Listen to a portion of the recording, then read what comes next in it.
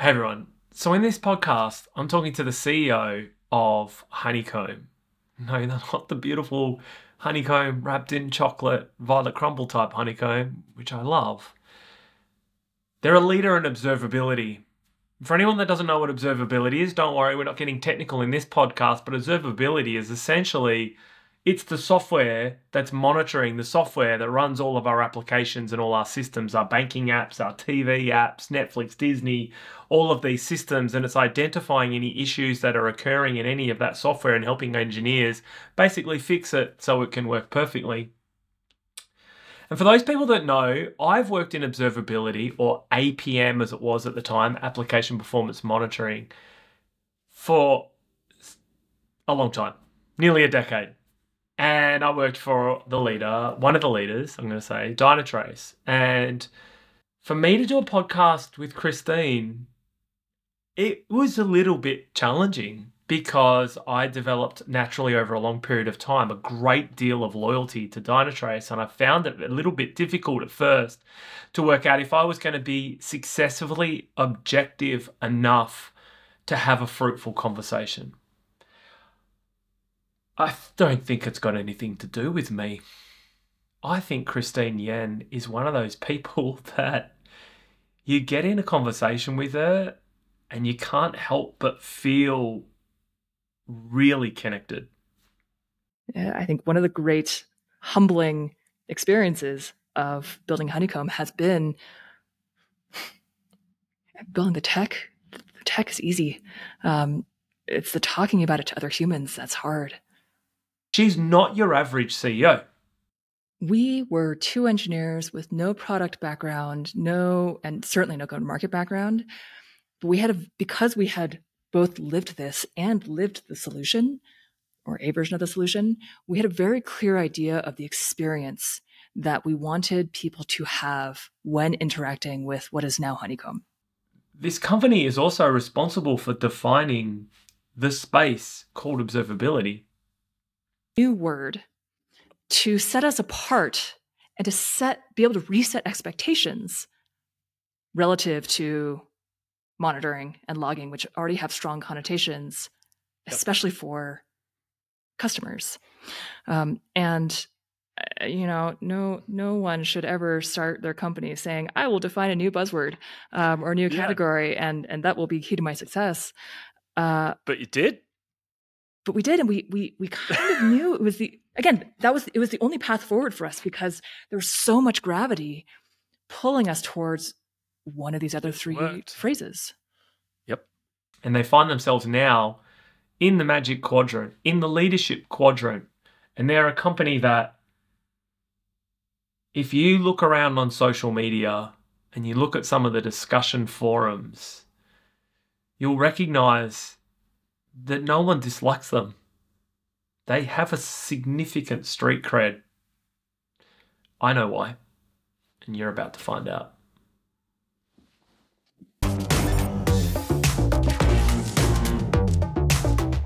Christine, welcome to the Tech Seeking Human podcast. How are you? I'm excellent. How are you? I am really well. I'm really excited to finally get the opportunity to talk to you. We've been flirting with the idea of talking to each other for a long time now, and so many things have been getting in our way, like life and work and just being busy. But I've finally got the chance to sit down with you and understand a little more about what's going on in the world of Honeycomb. Where on earth has this company come from, landed itself in the magic quadrant, and is looking to be like a red hot observability platform? Where do we start? Wherever you want to start. Like you said, I'm just glad we got through our scheduling shenanigans. We need an AI. Get to talk. Oh, I know. Can you develop an AI for calendars? That would be super good. I'm sure there's already 5 seed stage startups out there already doing that. Oh, well, we can't come soon enough. Let's start with, I'm going to start with a name. The Honeycomb. Actually, little known fact, our very first name, and the name that we incorporated under was Hound. We liked it because we were like, okay, what we want to facilitate is someone sort of solving a mystery, going on a mystery hunt. And what does this in real life? Well, bloodhounds and hounds, and they're seeking answers to each incremental clue and following a path. And given the players in the market, you can imagine. Yeah. We knew that this was going to be a temporary name, but I nearly said that there's something about a dog in this industry. Yeah. I was like, I don't know if you want to do that way. This was in 2016, so the current players are not who they are today. Yep. Back then, but even so, we sort of knew it was going to be a working name, and we actually got a cease and desist from a different company with a different hound-related product. And it's a good start. Yeah. Or whatever the precursor to a cease and desist is. But upshot is, a few months in, we got to sit down and, having spent 4 or 5 months building the product, talking about what we were trying to build, we were like, what's really important to us? First, that we retain that very kind of human friendliness of having a normal English word. Normal English now, no silly misspellings, or we're all coming out of the .ly era of startup naming. We really liked the idea, or it was really important to us that it captured this sense of structure, right? We were looking at the logging space. We were like, well, it's 2016. You have to structure your data. You have to, if you're dealing with any type of data at scale, it's got to be structured in order to be able to analyze it in a meaningful way. So we've got to have structure. And we started playing with things in nature and playing with things that were very human, yet had an innate structure to them. And when someone threw out the name Honeycomb, we were like, oh man, not only does it have structure and is human, there's this sense of little bits of honey all around, where after you do the work, you get the insight. There's this feeling of all of these worker bees doing work for you to get the honey. And this is not actually how beekeepers work, but in our heads, we were like, beekeepers just get to show up and get the honey. And we liked all of those connotations for the experience that we wanted someone to be able to have with the product. And I think we figured we would be doing enough explaining of what the product was throughout the lifetime of the product that we didn't feel quite like the name needed to explain itself. It's probably mixed jury on that, but it's worked very well for us so far. It's a great name. Is it, when you say we, who's we in this scenario? Is this something you guys did internally? Did you use an agency to brainstorm? Like, it's a pretty creative name. Oh, it was myself, my co-founder Charity, and 2 of our engineers in the tiny back patio of the apartment office we were leasing in downtown and Soma in San Francisco. So it was amazing. Beers after work, and we just drew up a giant list. And what are we going to call this thing that we're doing right now? What do you think? I don't know. Get me another beer and let's really think through this. And then bang, there it is. That's some of the best ideas come from, they say, the back of a napkin. Yeah. And ultimately we were stunned that the domain name was available. Yep. And we were like, let's do it. Let's go. What year is this? 2016. Is this when you're starting? Like, you've just started, because I want to now go into like, where did the idea come from that you were like, we've got a challenge in APM market or whatever it was called back then? I sort of vaguely know. But where did you come from, the harebrained idea to go like, there's some big vendors out there and we've got a better idea. Let's do it. Oh, it was, if only it was that logical. So my co-founder and I met at a startup called Parse, which if anyone remembers back in 2012, when we met, there's a mobile backend as a service, and she was running the infra team. She was the first infra hire, eventually ran the infra team. I was a product engineer, ended up building their analytics product. And the whole promise of our product was you can use our SDKs and our APIs, and we will abstract all of the messiness of dealing with servers from you, Mr. or Ms. app developer. And great product. Lots of developers loved it. But the upshot of promising to abstract away all the complexity meant that we had to take on the complexity. We had to take on why this SDK version on that version of iOS hitting this endpoint with this shape of payload fell over. And I remember back at the time, this company was maybe 15, 20 people. Engineers would do a day on support.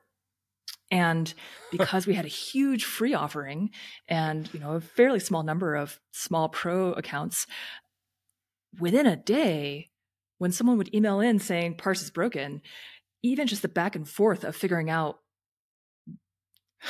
the parameters of the broken problem could take more than the day that you were assigned to answer the question. And so at the time, because they were all free users, like very often someone would write in and complain. You'd just be like, can't figure it out. Maybe I'll pass it to the next person, or maybe it'll just get swept under the rug. And to give you, Facebook ended up acquiring Parse in 2013. And to give you a sense of the scale of this like complexity mess that we were dealing with, at the time we were serving 60,000 unique mobile apps. And so these are apps where they could have anywhere between 1 or 1 million end users. Some apps were write heavy, some apps were read heavy, some apps were mobile games that synced their entire game state from every open client every second to our servers. It was chaos, and the tools that we would use to figure out what was happening or why something was not working the way that we expected just were not able to handle this explosion of complexity that we were dealing with. And to give you a sense of the tools that we were using at the time, we had, I think it was Ganglia on the monitoring side. We had some log aggregator tool I can't even remember at the time, neither of which is really optimized for, hey, someone is complaining about, I'll take a real example. About a couple months before the acquisition happened, Disney decided to start trialing an app on Parse. And we had a brand new salesperson who was talking to Disney. And I remember him going over to Charity, and I was, sitting maybe 20 feet away. And he was like, hey, Charity, Disney says Parse is down. Can you look into it? And Charity would look at her, right? And like, she'd try and she'd look at her dashboards of the overall system, and she'd be like, everything looks green. Have you made sure their Wi-Fi is on? Which is like a not unusual question to ask folks through the support channel, because mobile, sometimes the Wi-Fi wasn't on. And the salesperson was like, Charity, I can't go back and ask Disney if their Wi-Fi is on. Can you look into it?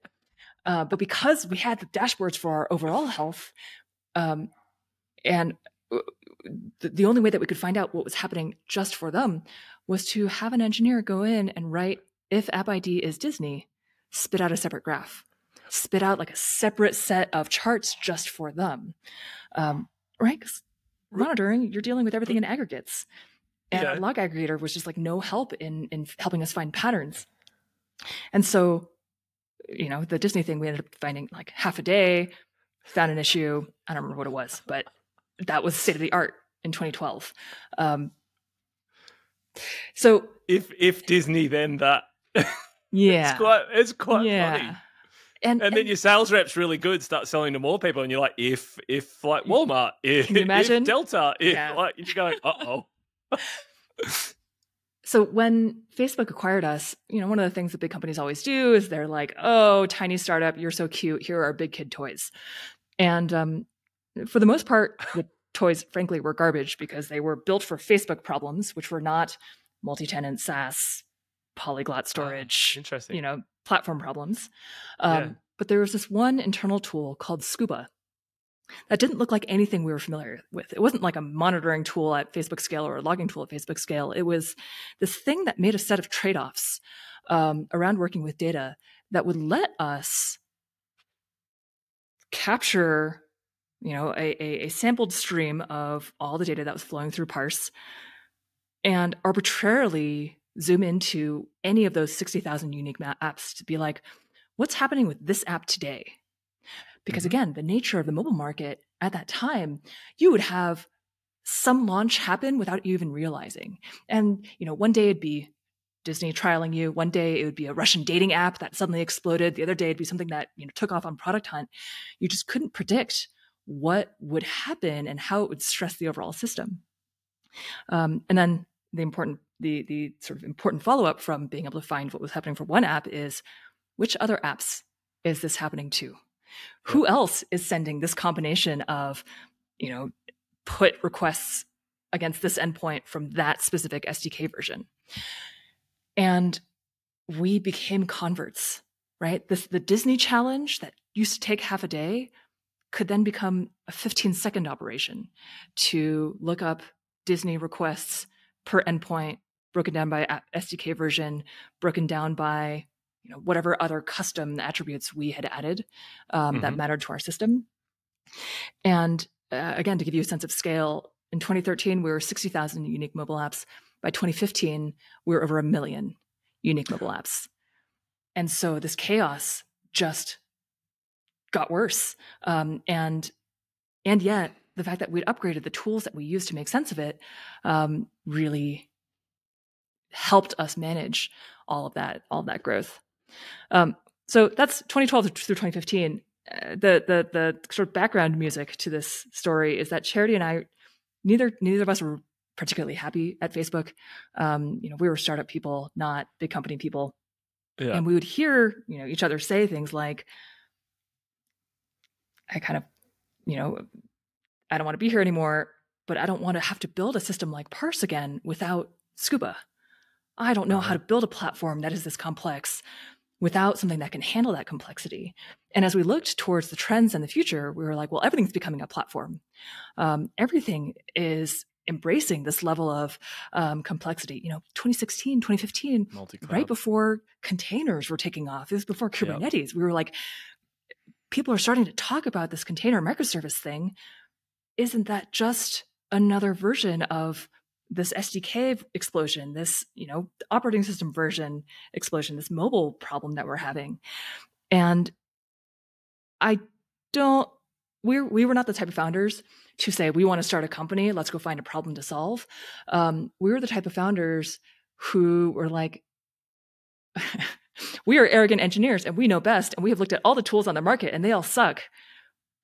Yep, there's your problem. And we know, and we have seen this thing that should not only exist inside Facebook.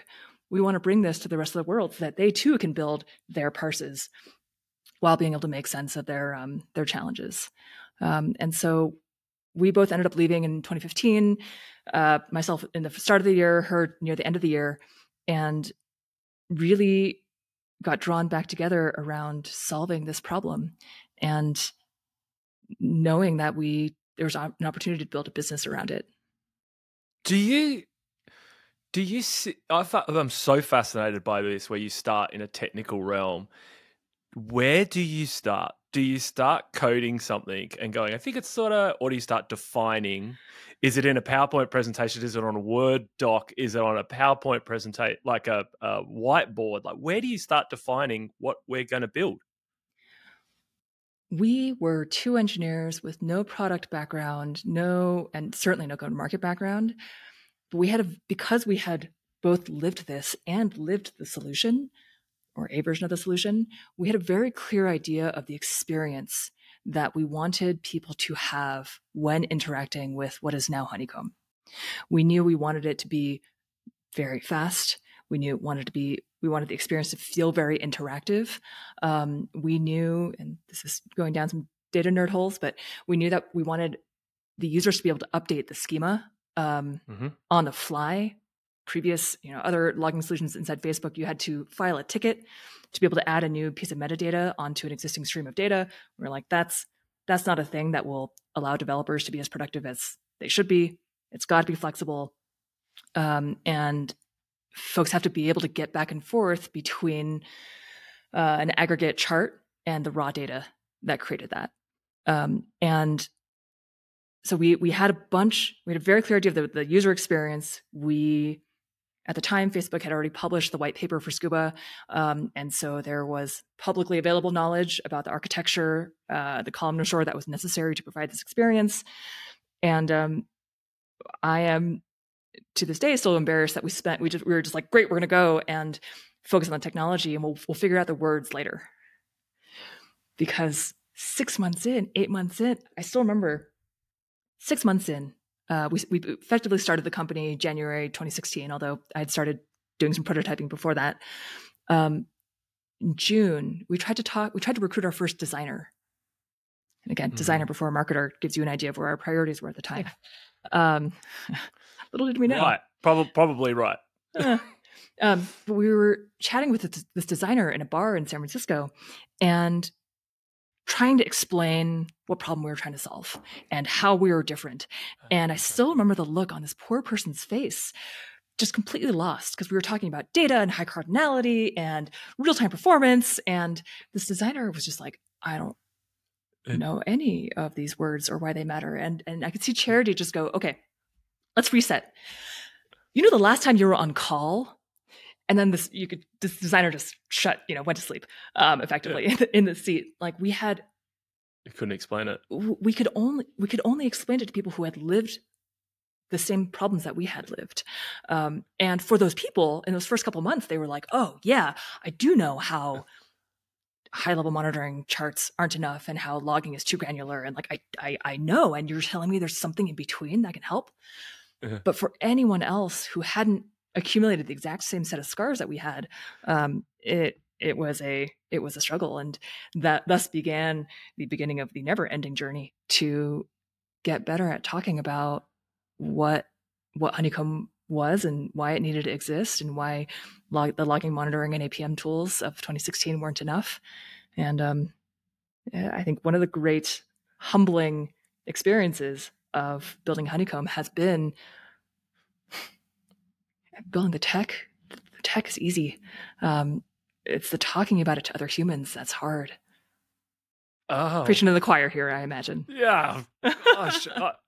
Talk underwater, I find it the other way around. That's a fascinating thing to say, that the tech is easy, but the talking is hard. But maybe we come from two different worlds, right? Where I come from the talk world, understanding a bit of tech, and you come from the tech world. And I'm assuming you've now got to the point where you are able to talk because the company's doing really well. But go back for a sec. I just want to stay in this world of because I'm fascinated by how you got started. It sounds excellent. When you go out to pitch now, you're a company that has got some great tech, and you're really part of this niche that if you land with the right people, they get it. Were you landing with the right people, and were they getting it? And where did you get your initial success from? Yeah, having been in tech and in San Francisco for many years up until this point, we sort of had our short list in our network of people that we knew had the same set of scars that we did, or types of companies that we really suspected had the same types of problems that Parse had.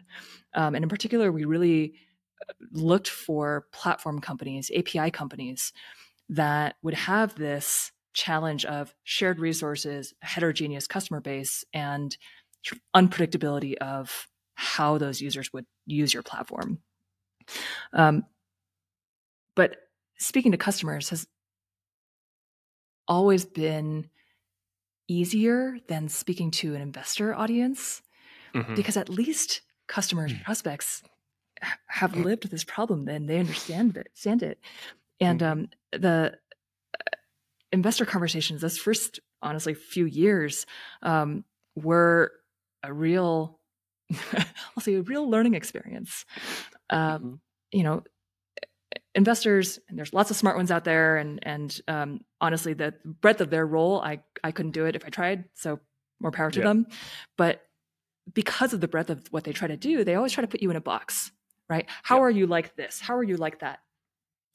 And Charity and I knew early on that if we tried to say, oh, we're a logging tool, but faster, or we're a monitoring tool, but more flexible, or we're an APM tool, but more customizable, we would be anchored to that box and never be allowed to leave. And second, we would be, like you say, compared to the Splunks and Datadogs and New Relics of the world, or Dynatraces of the world. And we were like, no, this is different than all of those other tools. There's a different relationship to data than these other tools. And so I remember Charity went off on a word vision quest in August of 2016. And she came back and she was like, you know what we need to start talking about? Observability. And I was like, what is this word? Stop.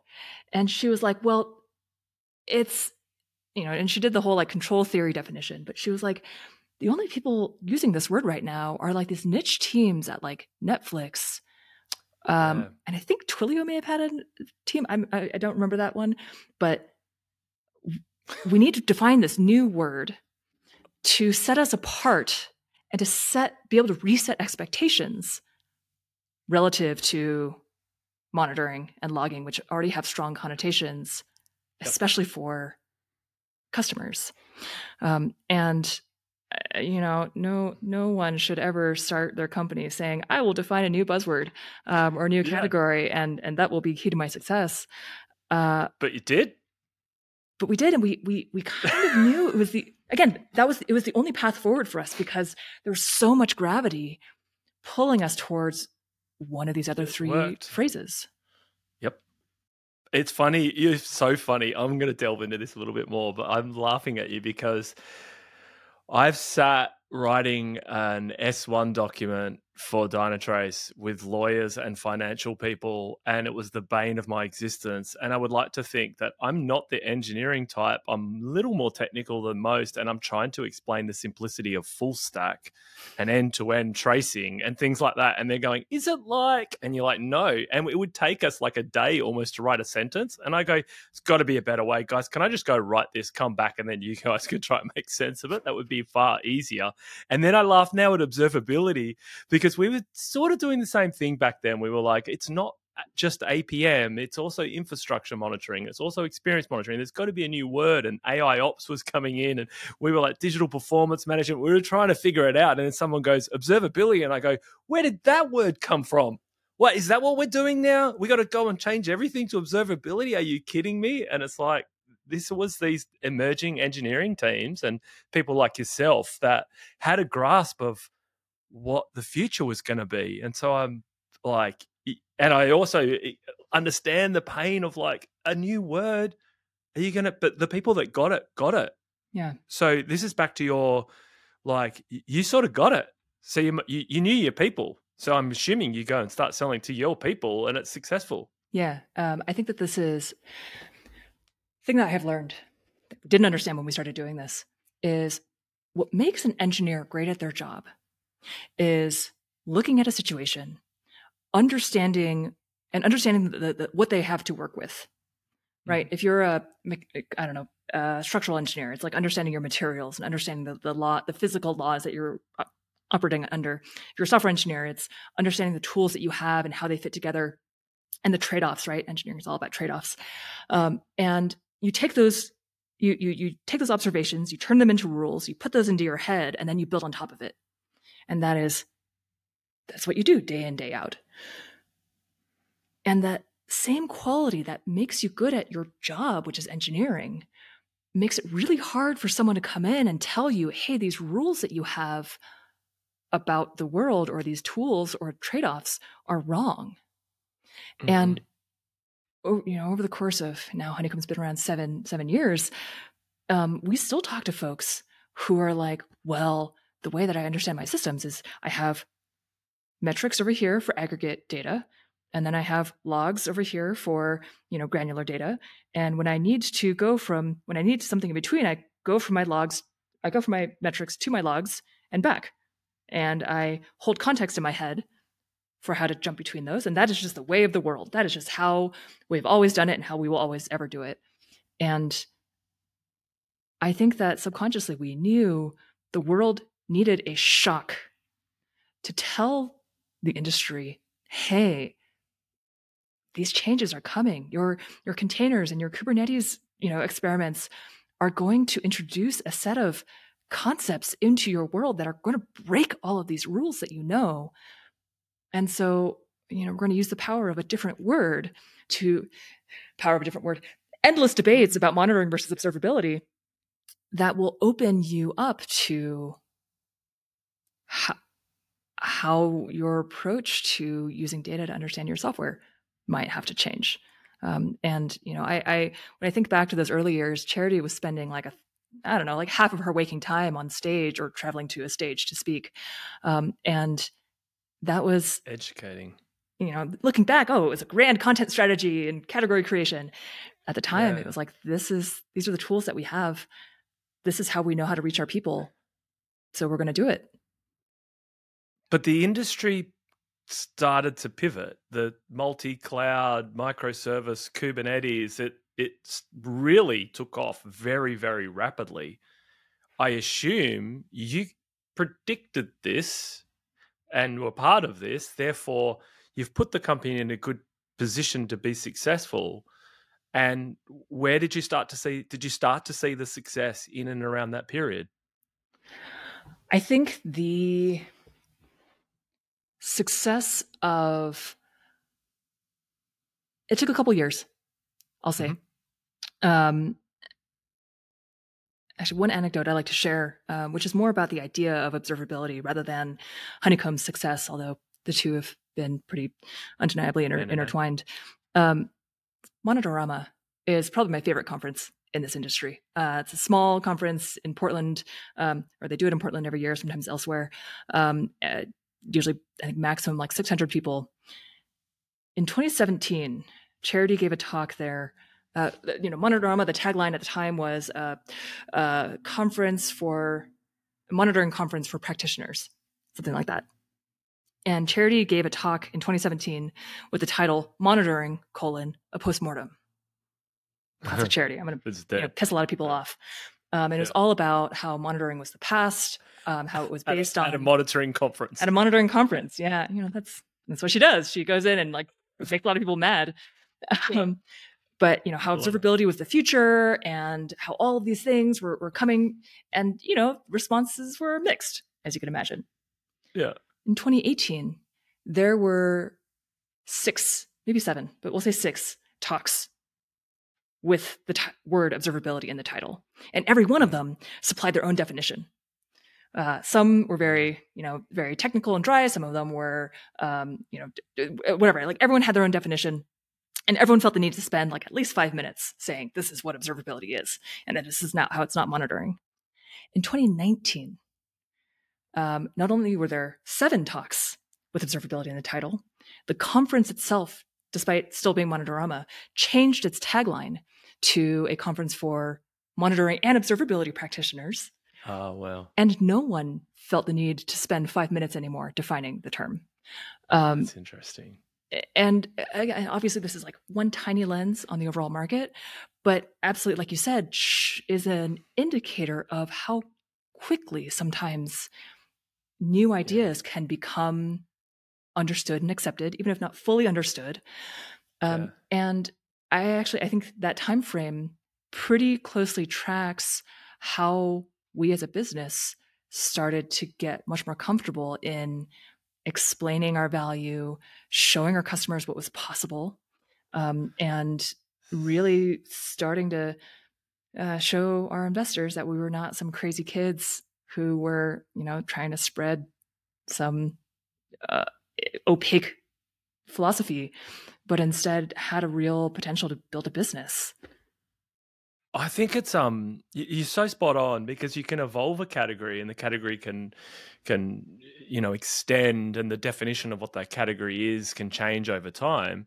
But the speed at which observability came in as this new category, and I was just happened to be looking at all of the sites who claim to be doing observability yesterday, and every single one now that was previously APM or infrastructure monitoring all say observability. So everyone now is just like, okay, it's unanimous, it's observability now. But it's actually a fascinating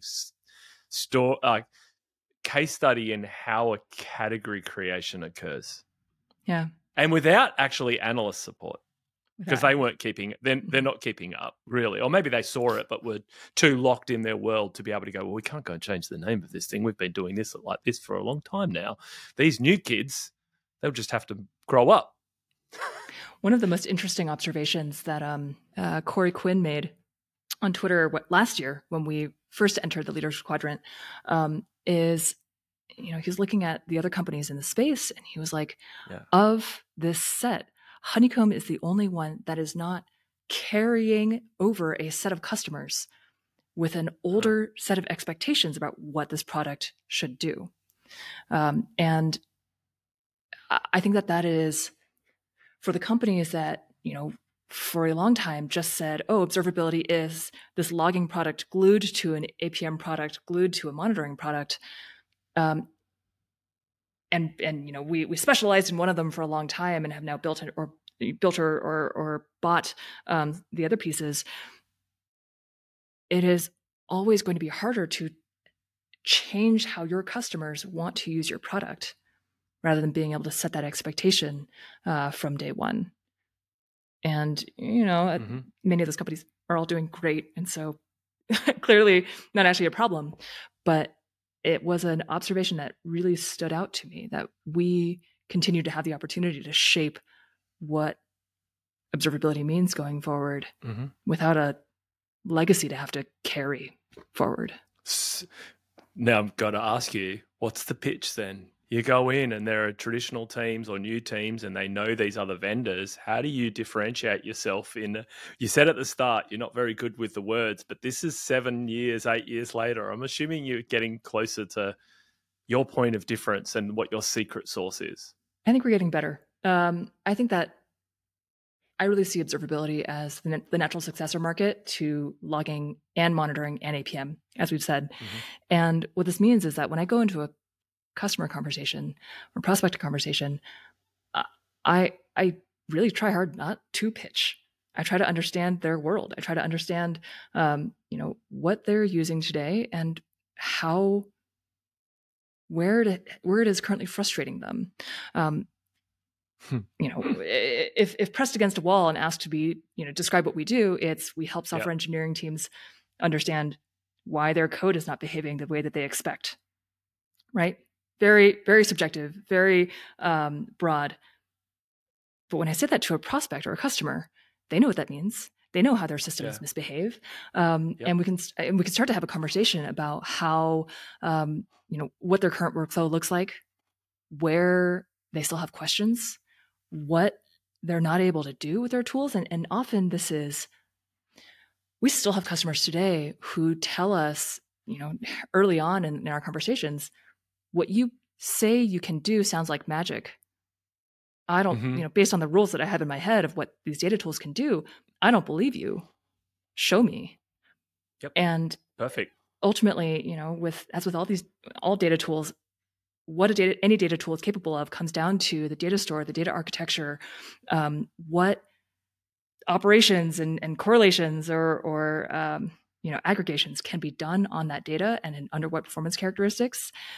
And I usually don't get down to that level on the call, but it's showing them what is possible with something like Honeycomb relative to what they're used to, these architectures that were not meant for this scale or complexity of today.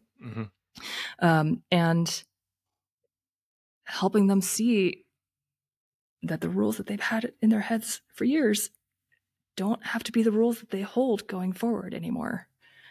I didn't really answer your question, mostly because you framed it in a way that let me imagine talking to a customer. You did, but it makes me think a lot of the other vendors are hiring traditional salespeople that don't listen and need to be taught how to pitch. You've got a different model in how you approach selling, which is really understanding the engineer and being quite technical in the approach to be able to challenge the way in which they are engineering, which means you need engineering or more knowledgeable salespeople. I'm going to hazard a guess you don't have traditional salespeople and your culture's a bit different. I think that that's largely true. We do a lot of classic sales things. We use the frameworks and, big fans of the challenger sale, as you can imagine here at Honeycomb. But I think that our sales leaders have consistently looked for folks who can be curious, who are there to build long-term partnerships with our customers instead of having it be more transactional. And that is something that we both try to screen for and emphasize. I think that, I'll go ahead and say it. Engineers as a buyer or an audience are terrible to have to sell to. Engineers always think they know better than the salesperson. They don't want to listen. They think they can build the tool better themselves. I can say all these things because I was all of these things.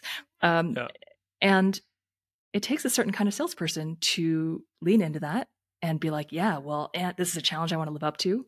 And I think I'm really proud of the team that we've built in how they're able to put that into practice and, frankly, be able and willing to walk away from a deal if it doesn't feel like it's a good mutual fit. Interesting.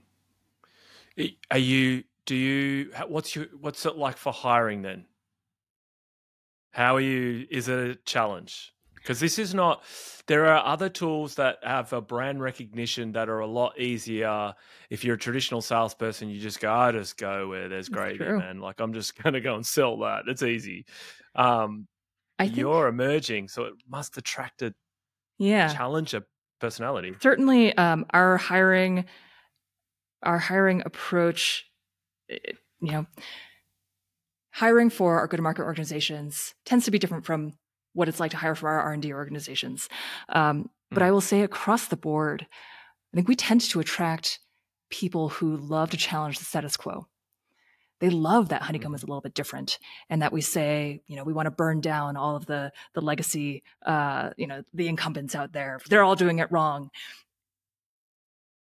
And I think that means that we have been lucky enough to have a real quality pool of candidates who,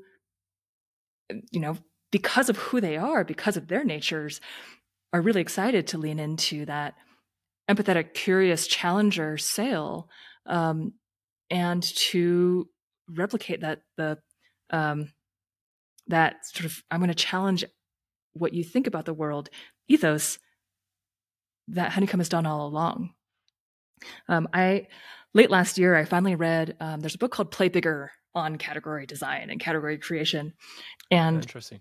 It was really fun to read in, at the end of year 7 of Honeycomb's existence, year 6, I don't know the math, to read after we had done all these things intentionally or unintentionally. Because one of the things that they're like, oh, you must, one of the key parts of building a strong category defining company is having your internal company culture reflect the approach that you take to the market. And again, this was not a thing that we had done intentionally. We were not like, because we are challenging incumbents, we need to hire a bunch of people who are going to be willing to challenge everything. That's just who Charity and I are. That's the type of people we want to work with. The people who are going to, drive our poor people. Thank goodness we did it. We did what they said we were supposed to do. That's a relief. What a relief. It was kind of a relief and kind of like a surprise and kind of like, oh, how, my brain is always, what could we have done better if we had known that this was the blueprint all along instead of stumbling into it? But wait a second, did they write this book on us? No, that's not at all. But it's, it was great to see that, one of the warnings we have given, we hired a new people leader very end of last year, and some of the warnings that we always, especially people in these roles where everyone at the company has an opinion about people processes. Everyone, is going to want to challenge something in the status quo there. And the one of the caveats we give these candidates is, hey, just so you know, there's going to be a lot of engagement. It is because someone has a lot of feedback doesn't mean they think you're doing it wrong. This is just how we at Honeycomb show our love, our level of interest and engagement. And so again, there's pros and cons to bringing together a whole bunch of contrarians and people who want to challenge the status quo. But it's great for what we're trying to do in the industry, and leads to a very consistent, I think, point of view and way of being as a company that helps with recruiting and aligning around values and, relationships with customers, and helps us be a very, I think, authentic company as a result. How do you see yourself as a leader? Are you this is an engineering background. You're not the traditional business school. I'm going to start with the culture and business priorities and points of difference and the strategic 5s. And this is very different. No, I am not that kind of leader. I, again, wish that sometimes I wish I was. Sometimes I wish I knew the rules so that I could selectively adhere to them and selectively break away from them. You don't seem to be the person that likes the rules. I'm picking this up in the podcast that you don't want to follow the norm. You want to break some stuff and be different and build your own thing. It is sometimes nice to know what the rules are, though, so that you can break them. Sometimes best practices are best practices for a reason, which, again, having stumbled through many of them, not knowing them, they're useful. I think I was actually just describing this to we had a new hire onboarding this morning. You have to remember, right before Charity and I started this company, we were not executives. We were not high up people. We were just employees at a startup that loved what that startup was doing and the team that we were doing it with. The type of employee that I was the annoying kid in the back of the room being like, why is that the way it is? And, what does this function do? And how does that work? And why is that decision being made? Whether or not I was supposed to know. The type of employee that Charity was the person who was like, this is obviously the right way. Table, like, if the authorities don't believe in me, like, I'm going to flip a table and like make them believe. And, it's just always very anti-system, anti-authority. And I think that the way that those two personalities mesh is we know we don't have all the answers. We know we are never going to have all the answers. And we know that the best chance that we have to Honeycomb being successful is by bringing together as many smart, curious, contrarian people that we can, and pushing as much context as we can out to them to tap into all of that. You started this question by highlighting my engineering background, which what was left unsaid very kindly is that I knew nothing about go-to-market when we started this company.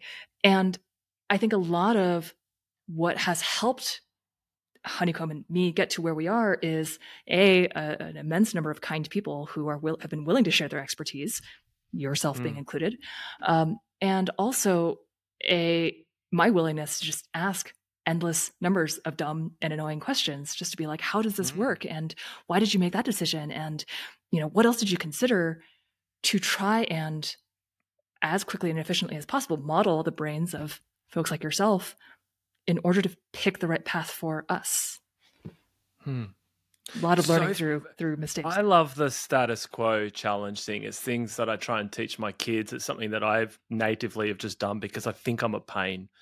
And sometimes things just shouldn't be the way they are. And it was fascinating me hearing you talk about it, that Charity, your business partner is co-CEO, is the science and your art. You're like, what if it wasn't? Can you draw those parallels? Can you? I've sat in a class before. I don't know if we can do the science parallel. No, I've sat in a class once, and it was the history of human evolution. And there was the science kids on one side of the class and the art kids on the other. And the art kids were going, oh, that's really weird. And it was like, so the whole reason for you going out on a Friday night is so you can pass your genes on to the next generation, was the statement. And like all the art kids are going, that's fascinating. I've never really contemplated. And the science kids are like, that's impossible. That doesn't make any sense. Like, that is not how I am programmed to believe that is the case. I think in that analogy, Charity is the art and I'm the science. I think one of the most fun and challenging and educational parts of my personal Honeycomb journey has been figuring out it's working with Charity and figuring out how we balance each other out. I have joked for a long time that honestly, the right answer is usually somewhere between the two of us, because we are just such different people, both engineers, of course, but her, as I'm sure she came out of the womb with carrying a pager. I, at one point, fancied myself like maybe I was going to be a designer. I'm not, nowhere near that. But in terms of basically any other personality test, assessment, business horoscope, we're just opposite ends of the spectrum. And a lot of figuring out how to close that gap and come together has been us together figuring out, okay, well, this is what you take for a given. This is what I take for a given. Why are they so far apart? Let's talk about that.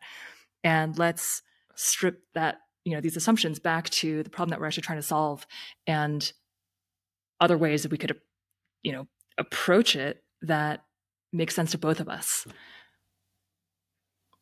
It's awesome. It's really awesome. And the fact that you have enough empathy to understand as a leader who you are and who charity is, and you're not stubborn and going my way or the highway. You're going, actually, interesting. Your approach is like that. Huh. Not all leaders are like that. I think it helps that we had a solid base of respect for each other before we started a company together. Again, we had been coworkers, not super close coworkers, but coworkers for 3 years. This level of understanding each other has come from 7 years of working on that relationship. It is something that is, all the business articles love to talk about alignment. It starts with the founders. It starts with the founders being able to talk to each other and, when having conflict, retreat to that common ground of, we both want the company to be as successful as possible. I think you said something earlier about her being my co-CEO. We're not co-CEOs. She was the CEO for the first 3 years of Honeycomb, and it came a point when it made sense for us to switch. And now she gets to focus on being CTO, which I think she's that like mad scientist, archetype of a Silicon Valley CTO. But that sort of shift doesn't happen without being willing and eventually able to work through the like weird, messy interpersonal bits, even when you enter with the best intentions. So, I could go on a long time, and I'll spare your audience here. But I could go on a long time about, what it is like to really invest in key working relationships and the value that you get out of that. Everyone puts on the slide that the single most important success of the company isn't actually the tech, it's the culture. I'm starting to believe, when I hear stories like this, that this is true, because the reason why companies are successful or fail is based on the relationships that you have with your work colleagues and how productive and innovative together you can be. Yeah. This, I don't know, may sound like a cliche depending on who's listening, but we, especially over the last couple of years during the boom times, had many candidates, especially within engineering, who had to do the math where they turned down more lucrative, in some cases significantly more lucrative, offers from elsewhere to come work at Honeycomb because they saw the environment and team that we were building, how we wanted to work together, how we wanted to tackle problems together. And for them, it was worth it to make that choice. And that is something that, in the early days, this wasn't true, but today, certainly, I think our board understands that culture has a real positive business impact. It's not just something that the people talk about that makes them feel good. I know it seems crazy, but I think people want to do meaningful work. I know that's like, it's really, really like, it's a revolutionary thought. But one of your cultural traits is to act with autonomy and ownership. And I think people feel empowered when you give them the opportunity to make a difference in the work that they do, because they spend a lot of damn time working. And if they've got leaders that listen to them, they tend to produce better work. They're more passionate about what they do. Like, I think you could be onto something. I hope so. Okay. So, actually, no, before I go, I wanted to go one question on the tech before we, it's been an awesome conversation. I think I could go on for just about ever talking to you. I got to ask this question. You know where I'm going with this question, do you? We did have a brief discussion about it, but women in tech is something that's like on the hot lips of the top of the agenda of these big traditional companies that go, we need more female leaders, and it's like, well, maybe we just practice what we preach and we just give people equal opportunities and they'll emerge. And here we are. What's your take? That was a loosely open-ended question, wasn't it? I really didn't go into a lot of detail. First, I'll say I used to hate answering questions like this earlier in our career because questions like this can take the focus away from what an individual leader has achieved and more on characteristics out of her control. But that wasn't the spirit of your question, so it's just a caveat for leaders. But for anyone that doesn't know, it's a really good point that some companies aren't getting invested in because of females, or they're just not. It's like a male-dominated thing, and it passes down, and that's a stigmatism that has to end. It's got nothing to do with it. Is that where you're going with that, or have I just really put my foot in it? No, but that's I appreciate you making that point. I think that a truism is that, like you said, people just want to do good work. Turns out that applies to females too. Yeah. Women just want to do good work in a place where their work will take center stage, not have to have their face rubbed into the fact all the time that they are different. I am lucky enough to work with a team that has a ton of incredible and accomplished women. And you know what? A thing that they really like is not having to talk about that experience during the interview process. Not feeling like the token, or having the existing token sort of pulled into the process to talk to them. I think that it's like, it doesn't have to be a thing if it's not a thing. If you just go, it's just, we're people, then you can act like people. You can act like adults. That is true if you have already shown that you can walk the walk. If I walk into a team that is all men, no matter the size, they have a little bit of work to do to show that it's not going to be the worst possible combination of solo Christine in a team of all men. I would love to be in a world where we can assume that everyone is just an adult and we'll just treat each other fine. And I think that we are certainly closer to that future than we were 20 years ago. And I've still gone to plenty of industry events where the activity suggested after the bars close is going to a strip club because everyone loves certain body parts.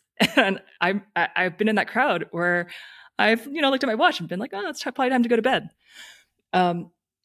I think that there are still a lot of, and I think that I'm now at a point in my career where I'm comfortable enough and stable enough in my technical credibility or my career, achievements.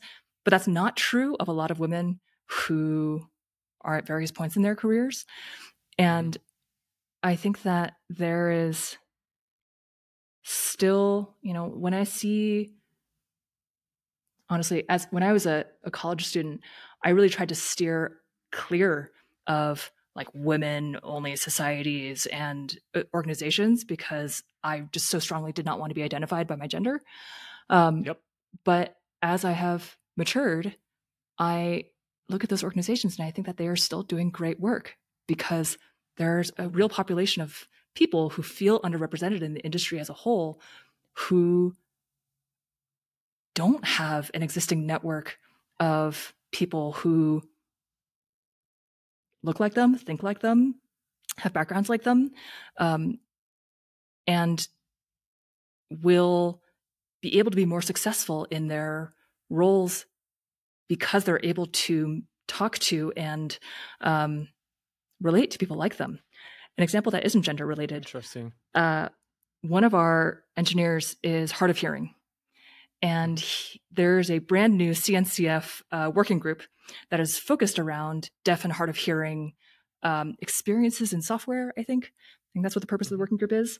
And because this is new, there are all of these stories on LinkedIn, like this week, about the impact that meeting other hard of hearing engineers had on their trajectories, because they knew that they learned that they could ask for closed captioning in meetings. They learned that they could ask for certain things that would allow them to be more successful. And women in tech and hard of hearing in tech, very different sets of challenges. But I like that as an example of there's real value in finding your people before you can feel like all of tech is your people. Yeah. I just love, as I'm listening to you talk, I love the idea of it being a community of like-minded people going through similar struggles or feeling a certain way and having an avenue to talk and to brainstorm and to relate. And that's how I sort of maybe there will be a future when we don't need specialized communities because tech will be inclusive and welcoming enough to everyone from the very beginnings of everyone's careers. And I would love to be in that future. And we all have some work to do before we get there. It was a tricky question for me to throw at you, particularly as a male, and I think you've answered it so well. I think and I'd love your story of like, you originally were like, I don't want to be part of this, and then later on you're like, actually, I sort of see that in a lot of what you're doing. You're continuously learning and adapting to your environment as you're growing, which is turns out younger Christine was kind of a jerk in some ways, and a good sense of humor as well. Before we go to the rapid fire questions, because I've got some rapid fire questions at the end, it's 7 years. And there's something about 7 years. I think I read somewhere along the lines, like, I think you shed all of your cells within 7 years internally as a human. You become a new person. Maybe it evolves. It doesn't just happen on like day, 6 you don't just dissolve 64 days. I've respawned. My kids would like to think you respawn. But maybe in tech, it's pretty similar too, that there's, with a 7-year time frame, the world changes. It happens quite rapidly, so you evolve as an adaptive technology species. You said the tech is easy. Is what you originally built still arriving at where you think you are today and where you want to go? I think it is. And there's obviously, awesome. Now the vision is farther out, and now the road is longer, and there's all sorts of other things that we want to do. But I am every day appreciative and amazed at what Honeycomb has turned into and what observability has turned into over these last 7 years. And I can't wait for the next 7. Oh, amazing. Now, these rapid fire questions, the first one, I normally would do it the other way around, but I'm going to ask you about AI. AI will continue to be overhyped for the immediate foreseeable future, but I hope it will evolve into a more nuanced understanding of how to allow humans to do what humans are great at and allow machines to do what machines are great at, which I don't think we have a great handle on today. No, there's a lot of adapting to be done, despite the hype. What advice would you give to 18-year-old Christine? Can I swear on your podcast? Oh, absolutely. Great. I nearly swore, but I was going to swear really badly. And I was like, don't do that, dickhead. Great. I just want to check. Stop shitting on the marketing majors, which I swear is not something I'm saying just because I'm talking to you.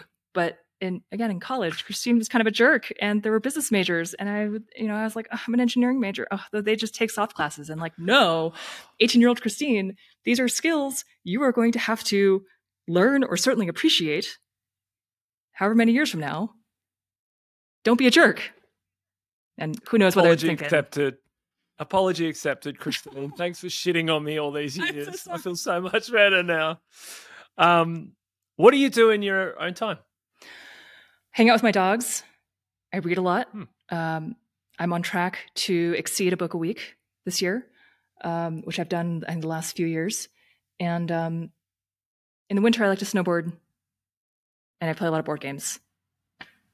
Don't tell me you have an engineering process for understanding how many books you've read, and you're collating the key themes into like some kind of Jira board. I'll say I'm a heavy Goodreads user. There's no Jira board, but I do like to reflect. Yeah. Interesting. That's good. I like it. How do you prioritize your time? Poorly. This is one of those things that, they're like, here are 5 skills that all very productive people do. And learning to prioritize my own work is something that I am always getting better at. Very good. Best advice anyone has ever given you? Professor in college, John Maeda, once told me, the key to success is always having potential. Interesting. Nice. Yeah. potential is never fulfilled too. So and always expanding what's possible. I'm sensing a little bit about that and your company. What career advice would you give to kids today? Besides learn how to use AI as a tool. Well, that's a good one. That's a good one. And what a time to be a kid.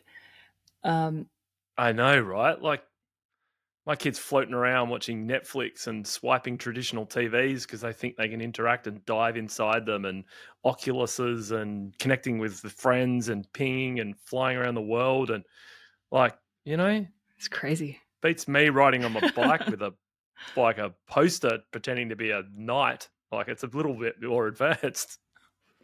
I think the career advice I'd give them, because I think at this point AI is almost like a life skill, is always spend a little bit of time figuring out what you don't know yet. You don't have to know it, but knowing where the blank spaces are in your brain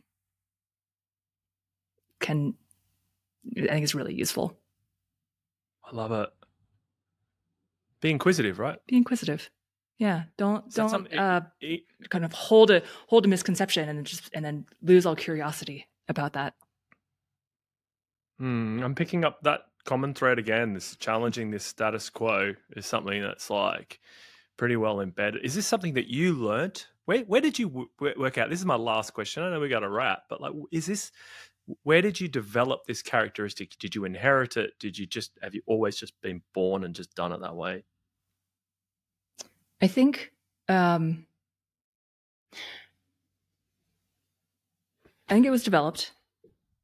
Growing up, my parents had very high expectations. My parents were immigrants, and so, classic, like they had very high expectations for me to achieve academically within the bounds that they were kind of familiar with. And the outside world, I felt, never had particularly high expectations for me. As in, no one would have walked past me in 5th grade and been like, she's that girl, she's going to be a CEO. And I think reconciling these differences of like, Christine, high expectations on this very narrow path, and the entire world doesn't think that you can achieve very much, has implanted a giant chip on my shoulder to go find out for myself what paths I'm not exploring, and to be really drawn to this type of people, Charity and my husband actually, who are just like, I'm going to take your rules and like dump them in the garbage and chart my own path. And I tend to look at those people and just go, how did your brain do that? But then get curious about it and shape that. So, I am a child of my circumstances. And I can say it is not boring. Unreal. Like, thank you so much for taking the time to take us on this journey. I've really felt like this was a nice story. Like there's this whole story where you've really opened up and shared some really interesting insights. And if I take away anything, it makes me more motivated to talk to my kids about just being inquisitive. Like, for all the lessons that you can learn, and just for all humans, just to be inquisitive. Don't just accept everything that comes at you is what it is, because it doesn't have to be that way. Yeah. I might apologize in advance for the I don't know how many more why questions you're going to have to answer for your kids, but it probably will also not be boring. No, it's not. And they just the sheer nature. And I do these podcasts because I'm genuinely inquisitive and interested in learning. And I come away from this podcast personally being able to go like, wow, there are things that I want to do. I want to read more. I want to, this category creation thing is still a problem. I want to read that book and let's see if I can tick the boxes as to like, what could I have learned? What could we have done better? But thank you so much. Thank you so much for having me. This was a blast. Yeah, that's awesome. And I really wish you all success as you move forward, and look forward to catching up with you again when we get to talk again about how successful you've been. And continue to become. Here's that. All right. Thanks so much, Dave. Christine. Bye.